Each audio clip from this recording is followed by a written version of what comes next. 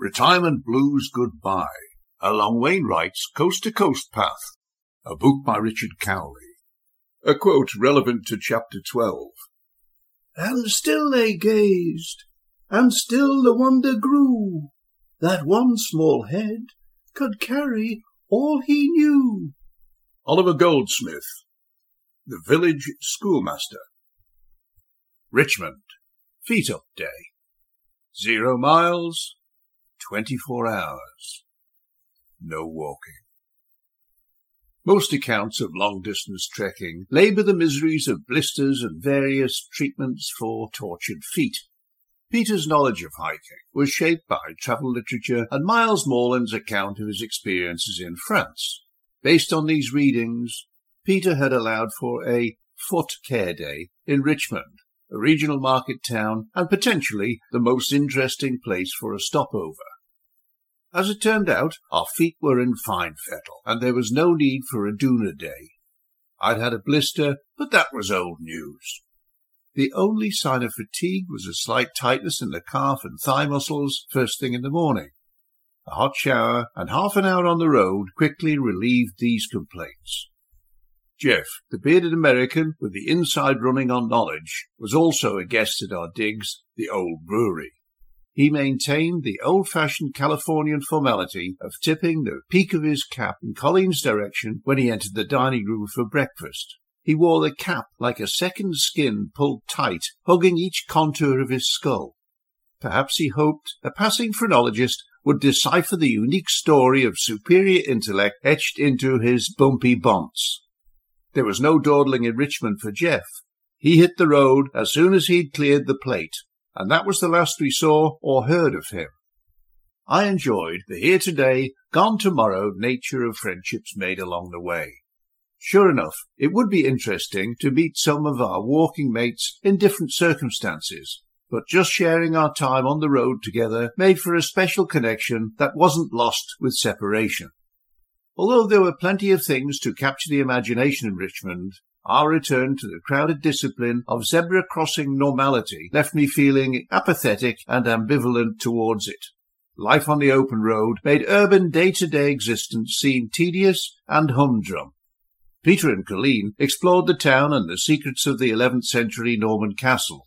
I retreated to the solitude of my room to write postcards. By evening I'd shaken off the miseries and was eager to see what the town had to offer on a Friday night. Pre-dinner drinks were taken at the Buck Pub, where we watched the sun set over the castle. Also, we learned that an Italian greasy spoon was the best place to eat. "Look out for the green door," advised the barmaid.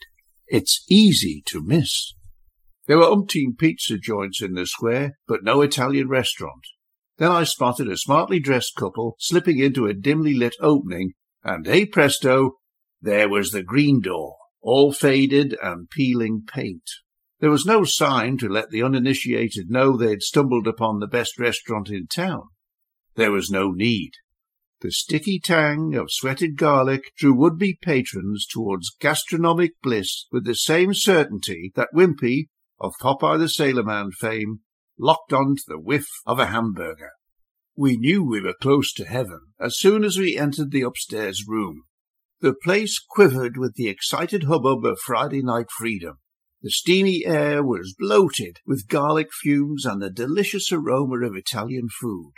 The fusion of subtle smells seduced the senses and caressed the skin, drawing a groan of expectant satisfaction from deep in the throat. "Have you the booking?" smiled the Italian waiter happily. "No," confessed Colleen, "but there's only 3 of us." "I am sorry," he said, hanging his head apologetically, palms out. "But there is a table in about 2 hours." Like addicts denied a fix, our shoulders slumped, and we moaned our disappointment. "I am sorry," the waiter repeated as he turned to leave. Downstairs, in the garlic-spiked corridor, I tried to persuade 3 lads how righteous they'd feel donating their bookings to 3 ravenous pensioners. I knew I lacked the evangelistic salesmanship of Elmer Gantry, so I wasn't surprised when my proposition was laughed away, adding a little zest to the lads' carousing. The square was throbbing with revellers of all ages.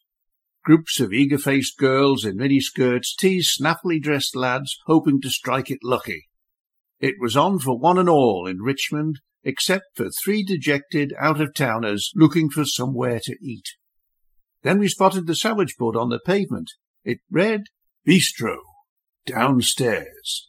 If we hadn't been so disgruntled at missing out on an orgy of sweated garlic, we may have been more alert and recognized the telltale warning signs. But we didn't, and paid the price. The bistro food was similar to pub grub, except expensive and second-rate. In truth, it was the worst food we ate on the entire journey. The meal took forever to prepare, and when eventually the braised lamb shanks arrived, they came with an apology, which must be unique in the catering business. "Sorry," shrugged the waiter, "but we've run out of mashed potato." In the space of 2 hours, we'd glimpsed garlic heaven and endured culinary hell. No mean achievement for a Friday night in a small North Yorkshire market town. Back at the old brewery, I was surprised to find a message waiting for me. My brother, an Olympian smoker, had suffered shocking after-effects of chemotherapy, about which he'd been given no forewarning.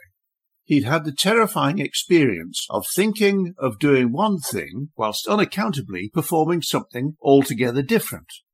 I went to bed gravely concerned for my brother's well-being and considered returning to the Isle of Man, where he was living. By morning, having slept on the problem, I resolved there was nothing I could do to improve the situation, so would carry on to Robin Hood's Bay. The landlady proved to be a gem.